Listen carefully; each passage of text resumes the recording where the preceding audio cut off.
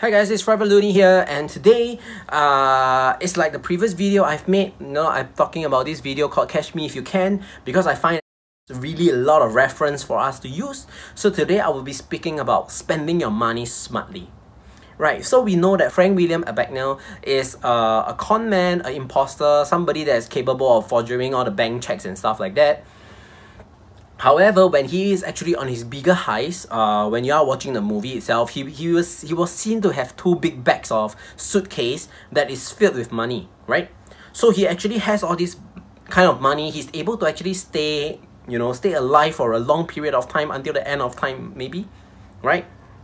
But he chose to spend everything, irrationally, right? He spent every single cent that he had, then he went back to forge all this money and stuff.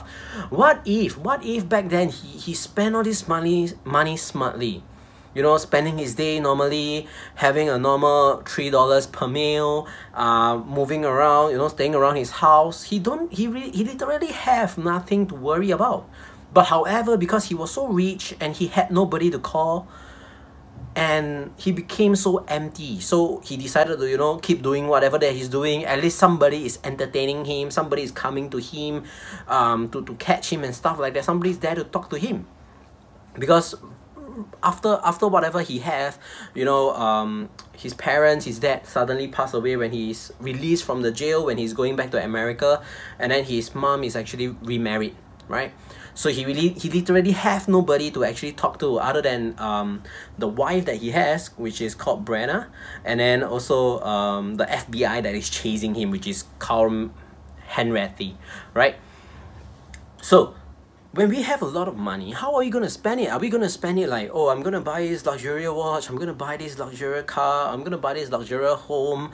I mean, does it make a difference when you are staying in a home? What makes the difference in a home? Have you asked yourself this question? Is it the people inside there that change the whole home into home? Or is it that money you spend changing whatever texture that I have, making my toilet bowl gold, having golden toilet paper, stuff like that? I don't know. But how do you define a home? Home is something that is the bigger the better. I need to have a 3-story, 5-story, 10-story, maybe a whole building, maybe a hotel called my home.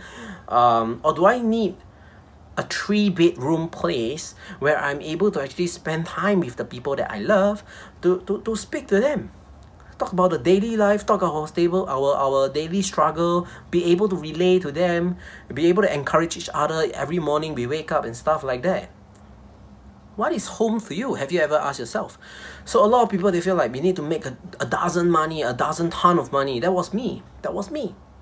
I went there, I stayed a long period of time, I forgo everything that I had now, and then I go and work for it. At the end of the journey, when I saw my friend left just like that, being able to stay in the central of Singapore, being able to buy sports car, being able to buy a lot of different things in his life, but when he made a mistake and he left, that triggers a thinking in me. If this is everything for me, then what is happening to my social life? I don't have any social life. When I was going through this period of my time, I literally asked myself, what is the end goal that I want to achieve? There was this friend that told me, like, you got this X amount of money, X this, X that. I don't know what is he referring to, but the only answer that I gave him is, you will never get the money that you want, because you will never be able to achieve that unless you are having passive income that is bringing you every month money, or you are having an asset that is unwavering, is increasing every time. Then you are able to actually reach that kind of X amount of money that you want. If there is this depreciation, inflation, income tax, other tax, how are you going to get financial freedom? Because taxes increases, we all know that. It's through history that we see all the chart. It's going to increase every how many different years, what kind of things triggers the increase and stuff like that. So we all know that you will not be able to achieve that kind of X amount of money. Even when you go for medicals and stuff like that, when you have illnesses, when you have other things, you need to do checks and stuff like that, we know that it will never be enough. There will never be financial freedom. As long as you are willing to work, as long as you are willing to work hard, you are able to go out there to find things, you will always have a financial status. You will never be financial restrained, you will never be financial free. Because from the start, there is no such thing as this. People have to understand that if money is everything to you, then that is something that is wrong. Because it doesn't affect people. It doesn't apply that, hey, you have to do this kind of thing. You have to be rich in order to be happy. There's no this kind of thing. They never say that. There's a guideline, there's a rule that says that you have to be rich in order to be living your life to the fullest. You can be poor at the same time living your life to the fullest. Some people, they say that I want to be on the beach every single day. I want to have a family. I want to have a family by the beach, you know. And then they tell people that we have to make this X amount of money. We have to make 9 figures, 10 figures, 11 figures. And then when they go down there and talk to the people in Fiji, they say that, why would I want all these things? I'm already at the beach every day. I am working and I love this place, right? I mean, you got to really ask yourself, at the end of the day, what is the goal that you want? When you are spending money, you could easily offer, you know, you could easily just eat up to the amount that you're eating now, which is $3 a meal, $5 a meal. But when you become rich, when you have this kind of money, you tell yourself, I want to be, you know, having these kind of things. I want to be eating more. I want to be eating more expensive food and stuff like that. Is it better?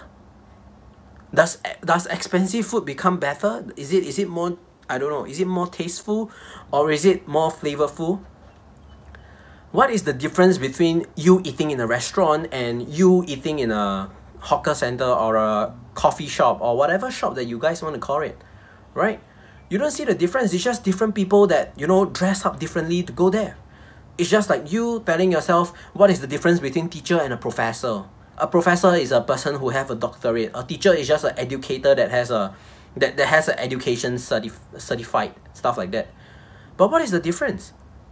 The difference is between their character, right? Who is able to convey to us, who is able to convey the message to us in the long run, who is able to bring us up, who is able to educate us, right? These are what we need from educators. Do we say that, oh, professors are much more better? No, they just studied more and they are able to actually bring people to a new set of knowledge. Pretty much that's all. But if today I don't even attend primary school, I don't even attend the starter school, how am I able to actually study to all this professor itself?